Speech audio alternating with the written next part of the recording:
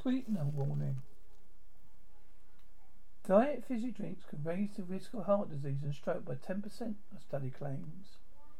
Millions guzzle the sugar-free sweetened drinks because they have 0 calories, but scientists say it's wrong to think of artificial sweeteners as a swap for sugar. The study said 176.6 milligrams of sweetener per day was average for high consumers, where average can of pop containing 140 milligrams means as little as half a can could be harmful. Data 130,000 French people found a third regular sup with sugar swaps such as aspartame, sucralose and acetylene potassium. The top sweetening drinks had a heart disease rate of 346% per 10,000, 10% higher than the lowest consumers.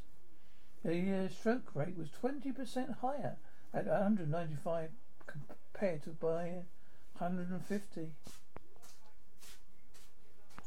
It's always a good idea to look at the amount of sugar and sweeteners in your diet.